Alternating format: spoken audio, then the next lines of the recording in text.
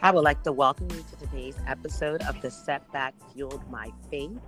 Today, we are going to address what happens emotionally to an individual after a job loss. Hello, my name is Tanya Williamson, and I am the founder of Married to the Ring, an organization where we teach individuals how to boldly walk out of hard times and into their winning seasons by building wholesome and healthy relationships. Today's guest is Yah Hughes, the Purpose Cultivator. Mrs. Hughes is an emotional wellness coach who helps women shift their relationship of painful experiences, emotions, and excuses, and instead teaches them how to develop a new mindset and walk in their divine purpose. Welcome, Yah Hughes. Thank you so much. I am so excited to be here on today. I'm so excited to have you. Before we delve into this topic and the setback fueled my faith, can you please share with the listeners about Made for Purpose and your latest project release, Hello Me? Absolutely. Made for Purpose is a self-development organization that helps cultivate women emotionally, mentally, and spiritually. And we do that in different ways through our coaching, our courses, and live training workshops and events. And our desire is that we allow for women to know that they were made for purpose despite whatever it is that they're dealing with emotionally, personally, and in any area of their lives. So we cultivate women to live a life of purpose. And because we cultivate women to live a life of purpose, I do that through my writings. And Hello Me is the first part of a new book series, Hello, that I have released. And it's a transformative tool that is helping women to see themselves in a different way and welcome self-acceptance, personal growth, and embrace who they are after life's pivots. You know, life's pivots similar to maybe losing a job or, you know, after children or divorce or whatever that is, that they begin to stand in their internal mirror of truth and cultivate a relationship with themselves no matter where they are in life. So it's about them welcoming the greatest version of themselves. Wow. Well, I'm excited to say that I do have the book, Hello Me. I started my journey, but I've had to pause just for 1 second. But what I've read so far, especially as Yah talks about the internal me, right? What was that moment of wake up for you, Yah, to say, look, you know, I need to really express the whole me, but before I do that, I need to address all of me? I can remember it was right after having my son, who is now 11 years old. We get so caught up in roles, in our role of being a mom, a wife, you know, a business person, a career person, and we look up and we are defined by these roles and we immerse ourselves in these roles and not understanding that the roles change us, life changes us, and we want to be defined more by who we are at the core and not just a role. And I can remember just going through, you know, the routine and looking up and looking at myself and knew that was me staring back at me. I didn't recognize me internally. I didn't recognize what I had transformed and blossomed into, and I felt stifled and stuffed that, you know, there were things that I didn't want or identify with anymore, and I was trying to figure out how to express myself. So I had to kind of take a step back and have that moment of reflection because I just felt uneasy in a lot of areas of my life, and it was because I was no longer that person, and I needed to not be in that box of who I was at maybe 25, and I'm not that person, you know, now. So how do I really begin to take the time to discover who I am and be the greatest and boldest version of me? So that's what was my pivotal moment of just really being in roles and immersed in these roles and not really just being myself. You said something that was very interesting, and what I got in summation was being present in your current state. Yes. Being present in your current state. I know oftentimes, I know now that I'm at the age of 46 years old, I definitely can't do what I did when I was 25. I may try to, but I'm not in that size 6. And Yeah, it's not going listen. to work today, right? Right. Um, but being present means what, y'all? I want you to just hone in being present, because before we start to delve into the setback fuel my faith, I think that being present is so key, regardless or despite what the circumstance is. So can you just expound a little bit more on that being present segment? Absolutely. Being present is really about being in tune with your own emotions and not sweeping the ones that aren't the greatest under the rug. Being able to say, this is how I'm feeling, and I'm not in a good space. I'm not in a good place. I am in a good place. And what does that mean, and what does that look like for me and around me? So being present is being honest about what it is that you feel, not fighting it off, not ignoring it, not walking around numb, but being really fully engulfed and engaged with how I feel, what I need, what I desire, what's going to make me better, what can I get, what kind of support do I need. It's really about taking that self-care, and I know we use that term so loosely, to the next level. It's beyond just the bubble bath, but it is recognizing that I do need a couple minutes to myself. I do need a mental break. I do need time to just sit with me and reflect. So being present is about being right here in the moment with yourself, not being boggled down with the demands of work, the demands of children, all of the different things that are flowing through your mind. It's really taking some time to sit in the very moment and ask yourself the question of how am I physically, mentally, emotionally, spiritually, and then taking the time to listen, because we ask the question, but the answer is when we get to listen and feed ourselves what we need. I mean, you've said a mouthful.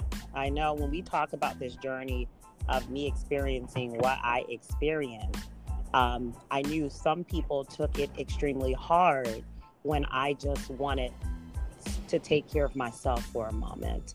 Oftentimes, I find when you are a giver, 99% of the time, oftentimes people have a difficult time when you say you want to take care of you, And so, Yeah. I mean, you said a whole lot there. Let's discuss stages of the grief cycle after the loss of the job. Let's delve into this. I'm so excited to talk about this because I know immediately after I had lost my job, I did not embrace the loss. I still functioned as if I still was this high profile executive, and I still could make the same business decisions that I could make. But unfortunately, I really couldn't. I wasn't addressing the stages of the grief cycle. So, yeah, let's talk about that. Can you discuss with our listeners today what stages that one experiences throughout the process? Absolutely. So I think that when we think of the grief process or the grief cycle or grief stages, whichever you're familiar with, we immediately attribute it to a loss of a loved one, or, we automatically think of death in the sense of a physical death. But there is grief, or stages of grief that you deal with the loss of a job as well, and there are 5 actual stages of grief. And surprisingly, people don't understand that with any type of loss, be it a relationship or anything, but especially with a job, you go through those stages of grief. And there is the immediate shock. There's that first immediate and initial shock of losing the job, right? Whether or not you knew that the economy was on a downward spiral, whether, it was something that you had no clue, you didn't see it coming. There is that initial shock factor, right? And then there is the stage or the cycle of denial. And denial is when we really take time and we function to protect. So denial is all about protecting our emotions, right? Because we don't want to deal with the emotion that comes with it, with that initial shock of, okay, and denial looks different ways to different people. And one of those ways is that we diminish what just happened.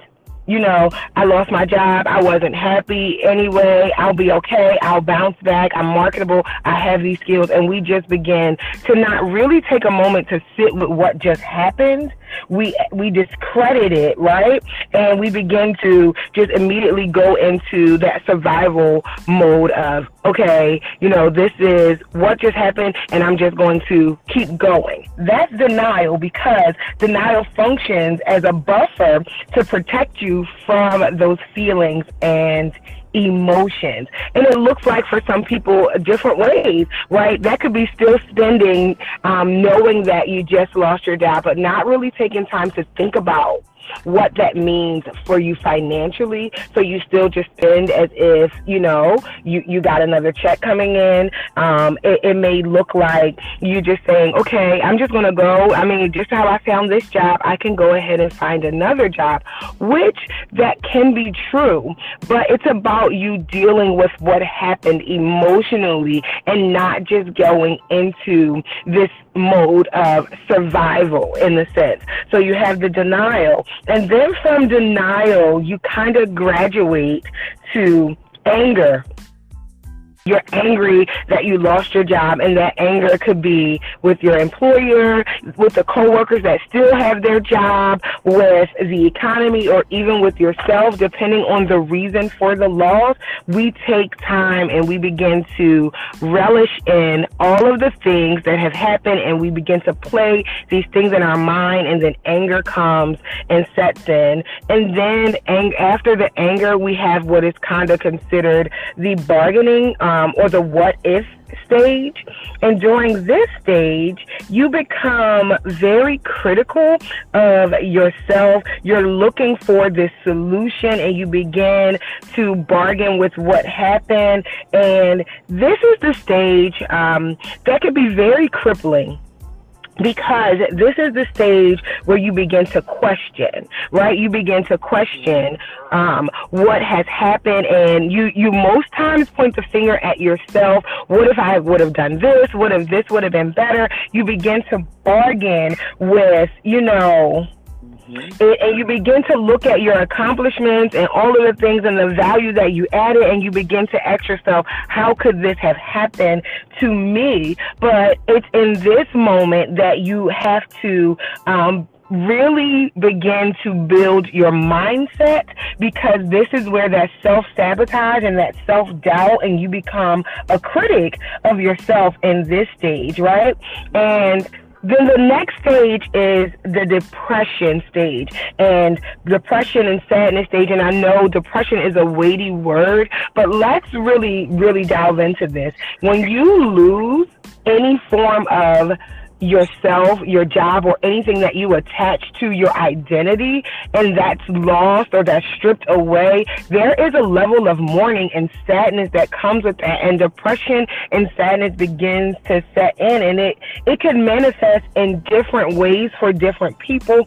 For some people, you know, I know that we believe that depression has a look, but it doesn't. It just depends on who you are and how you deal with it. It could be panicking over those finances, and then begin, you know, it could be really thinking about, you know, triggering with a vacation that you already have coming up, and then you begin to get depressed because you've spent the money on this vacation and you may not be able to do it again, and how, you know, your children are used to a certain lifestyle, and you begin to become depressed, and it could look like loss of appetite, not wanting to go out. It keeps you in this place of sadness.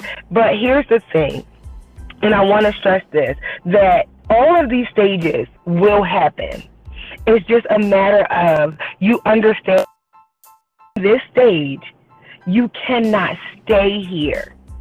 It's okay with our emotions, and I explain this all the time to my clients, that your emotions are data, not directives. And what do I mean by that? I mean that during this time, and you have this sadness and you have this depression, right? It begins to direct you to something. It's showing you that there's something that you need to work on, you need to deal with, but it's not it's not a directive, meaning it doesn't get to tell you what to do. You don't get to make decisions just based on the emotion. It is the data that's saying, here's what I still need to work on. But we allow for our emotions to begin to dictate who we are, and that's not what they should do. We need to recognize that emotions come to share something with us, that there's a painful experience, there's something going on that's in my heart that I really need to take time to take a look at. And then we begin to go to that next process, which is acceptance. And this is the stage that we really want to arrive in. And this stage is when we begin to accept what has happened, and we begin to look at what it is that we can start doing because or as a result of the loss, and how do we begin to cope, and what does it look like to move forward. But I really want to really get for you to understand that you don't go through these stages in order. Some people may not go through all of the stages in the same way, right? Depression may start first for you before denial. Denial may come later. You may sit in anger a little longer than someone else does. Whatever it looks like, you need to be cognizant of all of those stages or that cycle, but all of them are for you to arrive at acceptance. Acceptance is the last part of the cycle or the stage, and understanding that they vary in time. So somebody may stay in denial longer than bargaining, or somebody else may stay in bargaining longer, but understanding that rejection that you felt, it's okay that you felt it, but you cannot wallow in it. And feelings of grief after job loss is completely normal and valid. There are more people that deal with the emotional struggles of grief after job loss. You're not alone in this, but understanding what it means so that you can move forward and really process. And I think that Yah has really outlined the stages very well throughout this process, because a lot of people are not familiar with the fact that this is labeled as a traumatic experience. The truth of the matter. And if we go back to denial, see, I'm echoing. But if we go back to denial is usually the phase where there's shame attached, right? I'm protecting my space. I'm guarding my territory. I'm guarding my shame. I can't expose or introduce this to anyone. No, this is the time where you do need to seek out either professional counseling or a safe, nurturing a resource system, or what I call almost like board of directors, individuals who I can be transparent with, who are going to hold my arms up and while I transition through this part of the process. And I think that that's very, very important. Yah also talks about, the fact that you diminished what just happened. When we talk about in the setback fuel my faith, I did diminish what was happening. We talk about the fact that a bear for an entire year. I spent and kept spending money as if, I still thought I had it going on. I didn't want to accept the fact that this really changed and didn't want to holistically look at the whole picture. However, after looking at the entire picture, that's when I was able to actually get back up. Your emotions, as Yah mentioned, cannot control your situation. We spoke about that earlier today. And I think this is very important when she says, your emotions do come to let our bodies know what is going on. However, it's not coming to control us. We teach in the sixth sense. We talk about the sixth sense and how that is faith, that you applying the word of God, right, Yah? Applying the word of God to offset the area that you are weak in and start to believe what you cannot see, although you've experienced a setback in your life. What I love about what you just talked about is these stages, they vary, and they are, I hate to tell you, they are going to happen. They're going to happen. It's just how you control. But if you fill yourself up with the word of God and put yourself around positive resources and nurturing and safe resources and yield to parts of the process by accepting what it is, it won't last as long. Would you agree with me on that, Yah? I would definitely agree with you on that. And I think that it's about the awareness piece, like you said, that it's going to happen. And I know that we, believers, and we believe that things aren't, like, yes, we could do all things through Christ, but things happen. And if I know that at any point it is inevitable that at some point in my life I'm going to lose a job, right? That I know that these are the stages, but I also know that all things work together. I also know that He will not leave me or forsake me, that I just have to get through this, that it will pass, that He's given me the strength and all of the things that I need to get through each of these stages, that you're going to be okay, but it's about not staying in those places and really understanding that you are going to need faith to get you through every aspect. Because you have to believe what you don't see. It's very different than what the world teaches us, because now we're dealing with the spiritual transferring into the natural when for so long we've relied on the natural.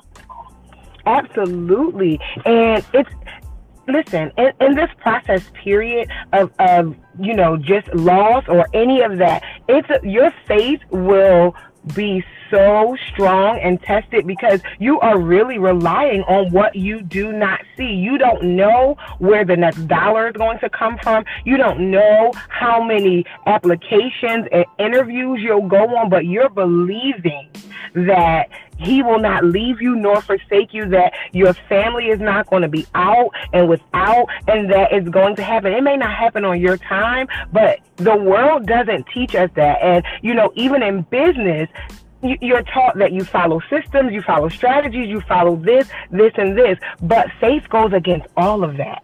Yes. Say that. It goes against everything that you're taught in school, every educational and terminal degree that you have. It teaches you that there is this, and you provide a there's this, you provide a strategy. Faith is the only thing where it goes against every last part of that, and it still ends up being greater than what you ever could think. And I believe that faith, I say this 110 times. I believe that faith is the attribute of favor, or rather relinquishes the attribute of favor that the word promises us, that supersedes profit.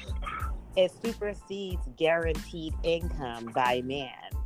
It supersedes and it truncates every law and every governmental authority.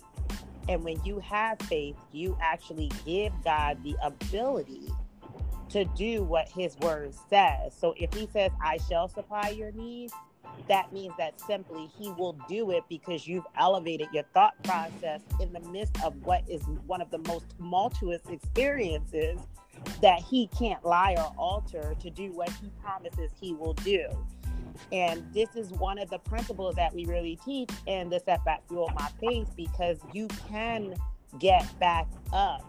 You just need to understand that emotionally, as you go through the senses, you still have to keep your mind concentrated on what you have yet what has yet not manifested in the now, so that it can manifest.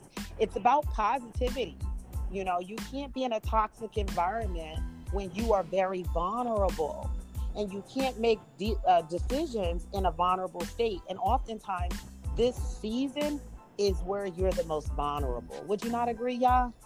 Absolutely. You are the most vulnerable in this season, and it's really about knowing what that means for you emotionally and what it is that you struggle with emotionally, like so that you can guard your heart, so that you can guard that time, so that you aren't, like Tanya just said, of being around people that don't fuel that faith, because you don't need to be around toxic people. But I also need to know that if I struggle emotionally with rejection, and this is something that I've struggled with, then I know that this is going to bring those things up. Then I need to be around people that are going to fuel my positivity, that are going to hold me accountable and help me understand that a job loss has nothing to do with me as a person, and I cannot take on that rejection. But that's about being vulnerable and knowing what it looks like for you and what your fears are, and how do you combat those